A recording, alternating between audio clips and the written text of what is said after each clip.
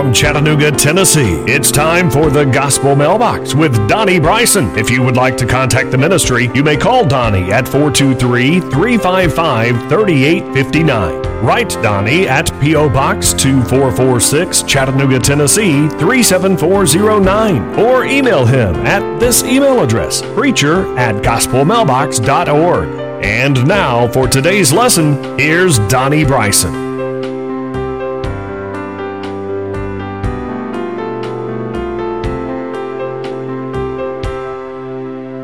And welcome to another edition of our treatment of the International Sunday School lesson.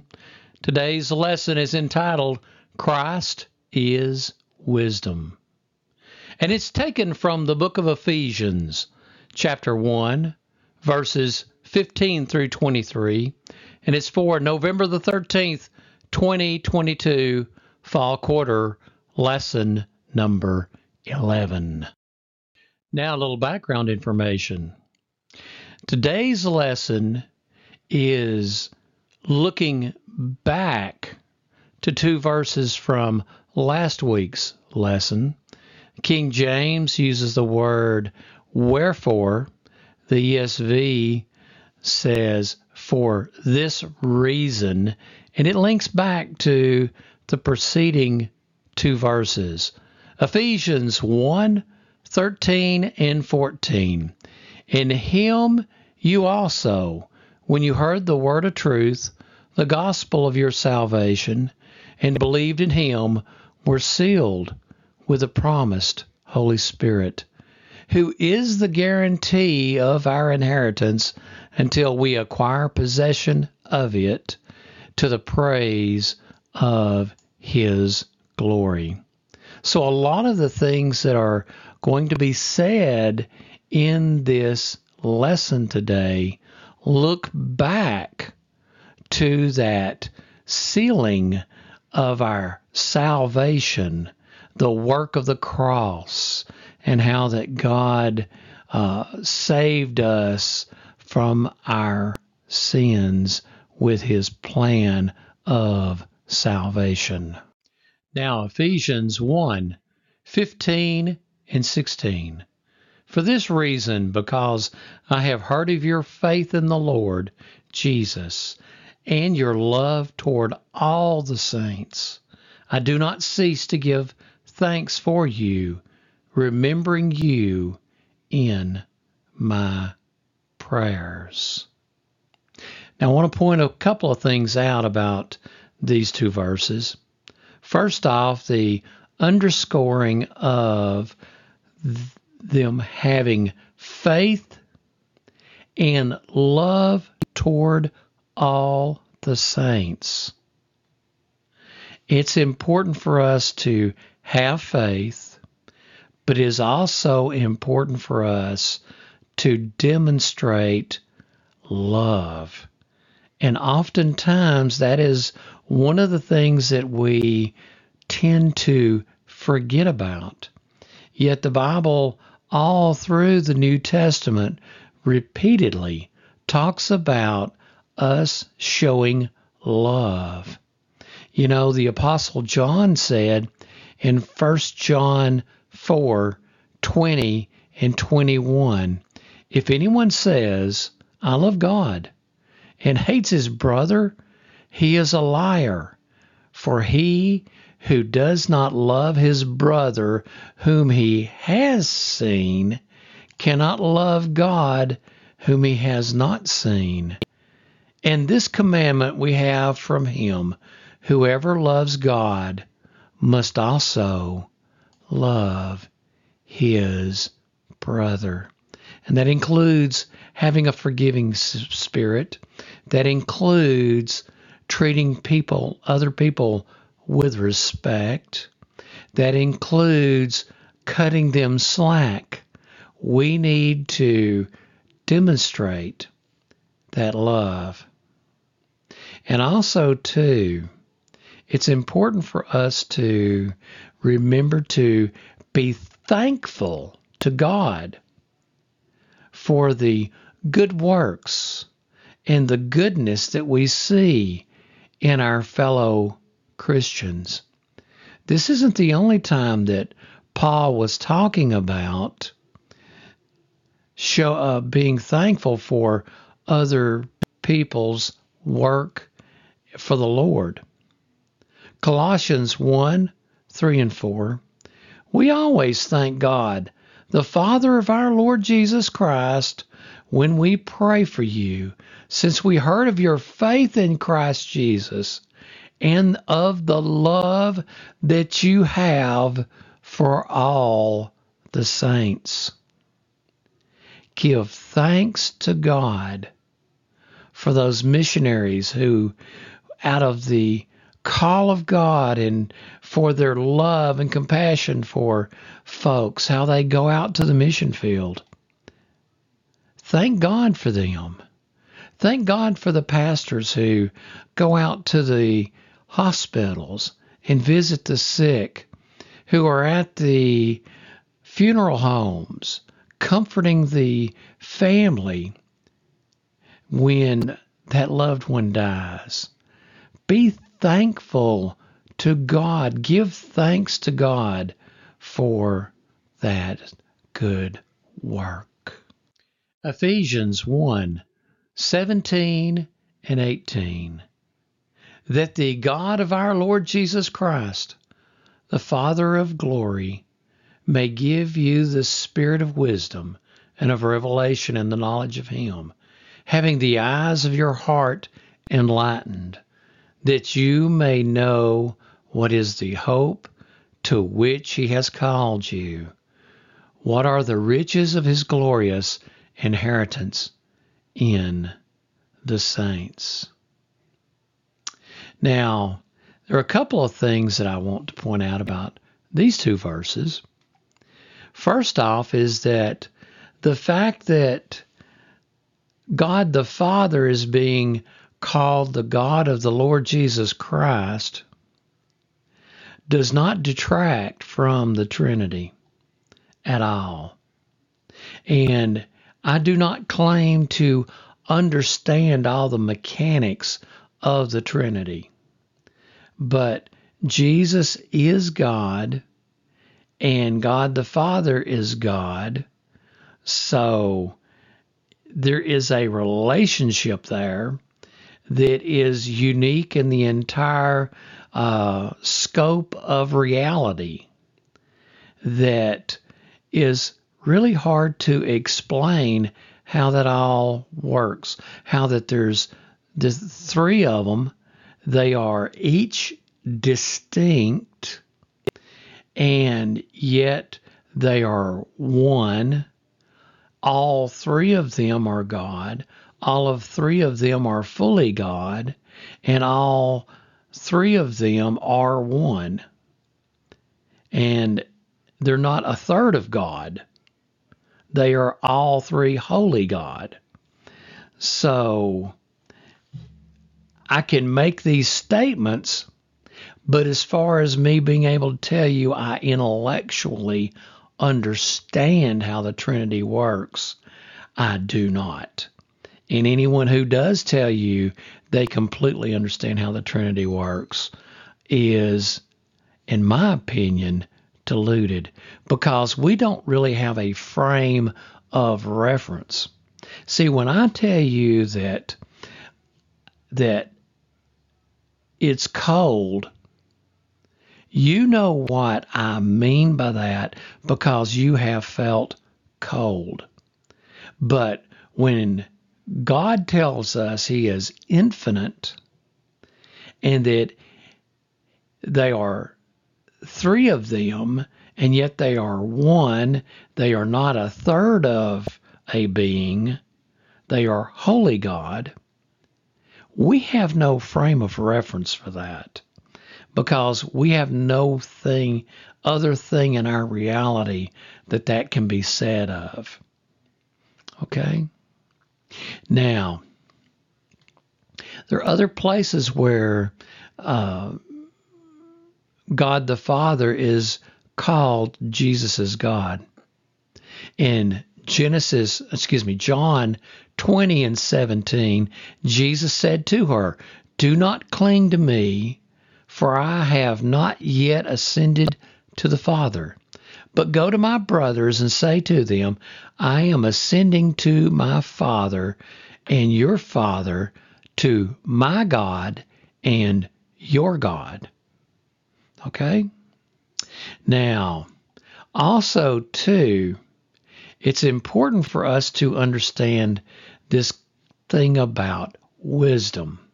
A lot of times, people can think that they are the smartest thing that ever walked. And it's important for us to understand that spiritual wisdom is given by God, and it is also contingent on people's actions.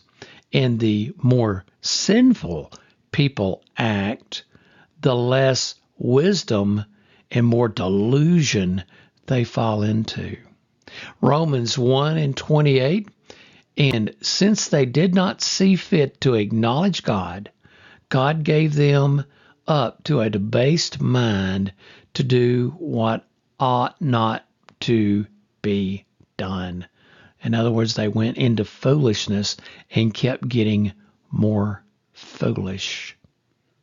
And then in 1 Corinthians 2:9-11, but as it is written, what no eye has seen, nor ear heard, nor the heart of man imagined, what God has prepared for those who love him. These things God has revealed to us through the Spirit.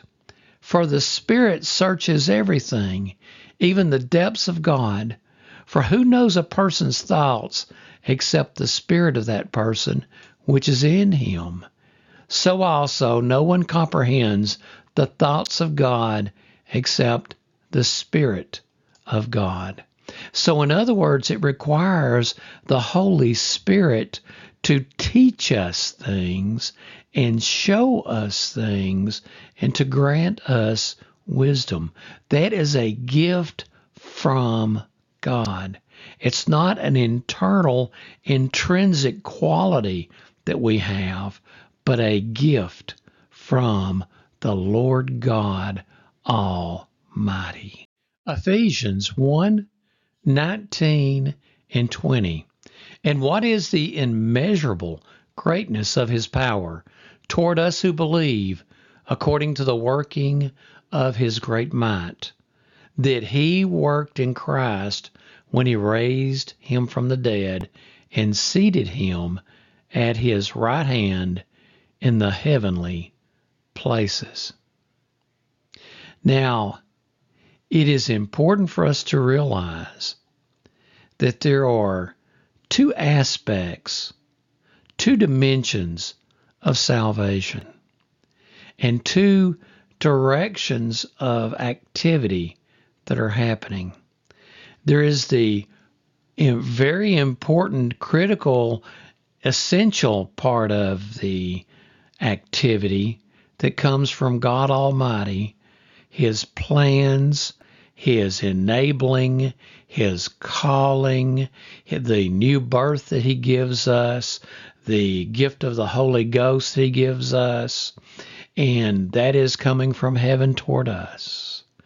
There is also another aspect where we're being receptive to God's plan and God's action, and we are doing our part of the situation by making the proper choice and accepting God's plan in our life. You know, Paul told the Philippians in Philippians 2:12-13, therefore, my beloved, as you have always obeyed, so now, not only as in my presence, but much more in my absence, work out your own salvation with fear and trembling. For it is God who works in you both to will and to work for his good pleasure. So we see here in those two verses in Philippians how that it's very clear that it is both God working in us and us making the right choices and following God's leading. Philippians 3:19 and 10. And be found in him, not having a righteousness of my own that comes from the law, but that which comes through faith in Christ, the righteousness from God that depends on faith, that I may know him in the power of his resurrection, and may share his sufferings, becoming like him in his death. So we see here that a critical portion of salvation is that resurrecting power and that crucifying of the flesh and participating in that we do. Ephesians 1:21 and 22. Far above all rule and authority and power and dominion, and above every name that is named, not only in this age, but also in the one to come. And he put all things under his feet and gave him as head over all things to the church. Aren't you thankful that the Jesus we follow, the Jesus that we worship, has been given all authority and dominion and is all powerful? Matthew 28 and 18. And Jesus came and said to them, all authority in heaven and on earth has been given to me. That is right before the Great Commission, where he sent us out to evangelize the world. He reinforced that idea that all power and authority had been given to him, and he was directing us to go out and preach the gospel. Philippians 2:9 and 10.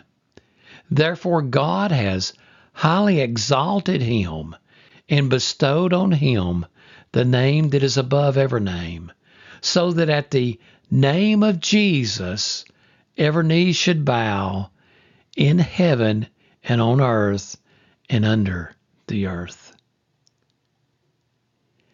Everyone, every being in the universe is going to acknowledge the power and authority of the Lord Jesus Christ. No matter how much rebellion people are in, before it is over with, everyone will acknowledge the power and authority of the Lord Jesus Christ. Now, the problem is that if you resist him and rebel against him, while you have a chance to accept the blood of Jesus and be born again, and you're actually here on this earth, and you have the opportunity to be saved, when you acknowledge his lordship over your life, it means that you're heading to heaven for eternal bliss. But if you wait till after you're dead and after it's all done and said, and you wait till you get to that time, even though you acknowledge his lordship then, it's going to be too late. And yes, you will acknowledge that he is the Son of God and that he shed his blood on that cross and that he rose again and is the King of glory, and that he is the King of glory, and even though you acknowledge that, it will be too late, and you will still bust hell wide open. So friends, if you've not accepted Jesus as your personal Savior, please accept him now, while it still makes a difference in where you're going to go on the end of the day. Ephesians 1:23, which is his body, the fullness of him who fills all in all. The church is the body of Christ. Now, Paul went into this in a lot greater detail in 1 Corinthians, the 12th chapter, verses 12 through 27. Let me read that entire section of Scripture. For just as the body is one and has many members, and all the members of the body, though many, are one body, so it is with Christ. For in one Spirit we were all baptized into one body, Jews or Greeks, slaves or free, and all were made to drink of one Spirit. For the body does not consist of one member, but of many. For if the foot should say, because I am not a hand, I do not belong to the body, that would not make it any less a part of the body. And if the ear should say, because I am not an eye, I do not belong to the body, that would not make it any less a part of the body. If the whole body were an eye, where would the sense of hearing? If the whole body were an ear, where would be the sense of smell?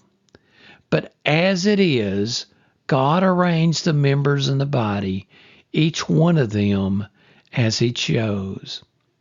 If all were a single member, where would the body be?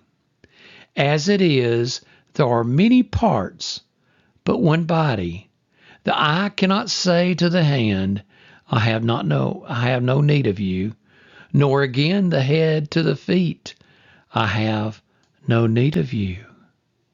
For on the contrary, the parts of the body that seem to be weaker are indispensable.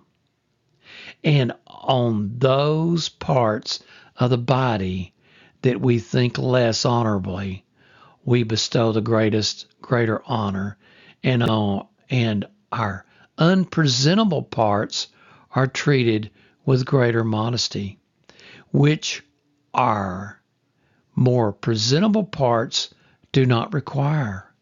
But God has so composed the body, giving greater honor to the part that lacked it, and there may be no division in the body, but the members may have the same care for one another. If one member suffers, all suffer together.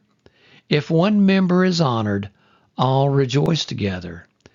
Now, you are the body of Christ, and individually members of it. It's important for us to really fully get this concept of the body of Christ, and how that each person is an individual part and has an individual place. And some of the most, just like the body, some of the most seemingly lowest jobs are the most indispensable jobs. For example, the pastor and the janitor. It may seem like the janitor is doing a menial job that does not matter until you are stuck in the bathroom with no toilet paper at church. And then you begin to understand that the janitor's job is really important. All the jobs in the church, all the functions in the church are critically important. And let each one of us do our jobs to the best of our ability. Just a couple of concluding thoughts. I want us to, and God wants us to, show love at every opportunity that we can. Show the love of God. God wants each and every one of us to participate as the member of the body of Christ. God also wants us to not be jealous of the other members of the body of Christ. And be thankful for the work that you see going on in the different people of the church. Well, friends, good Lord willing, I'll be back with you next weekend.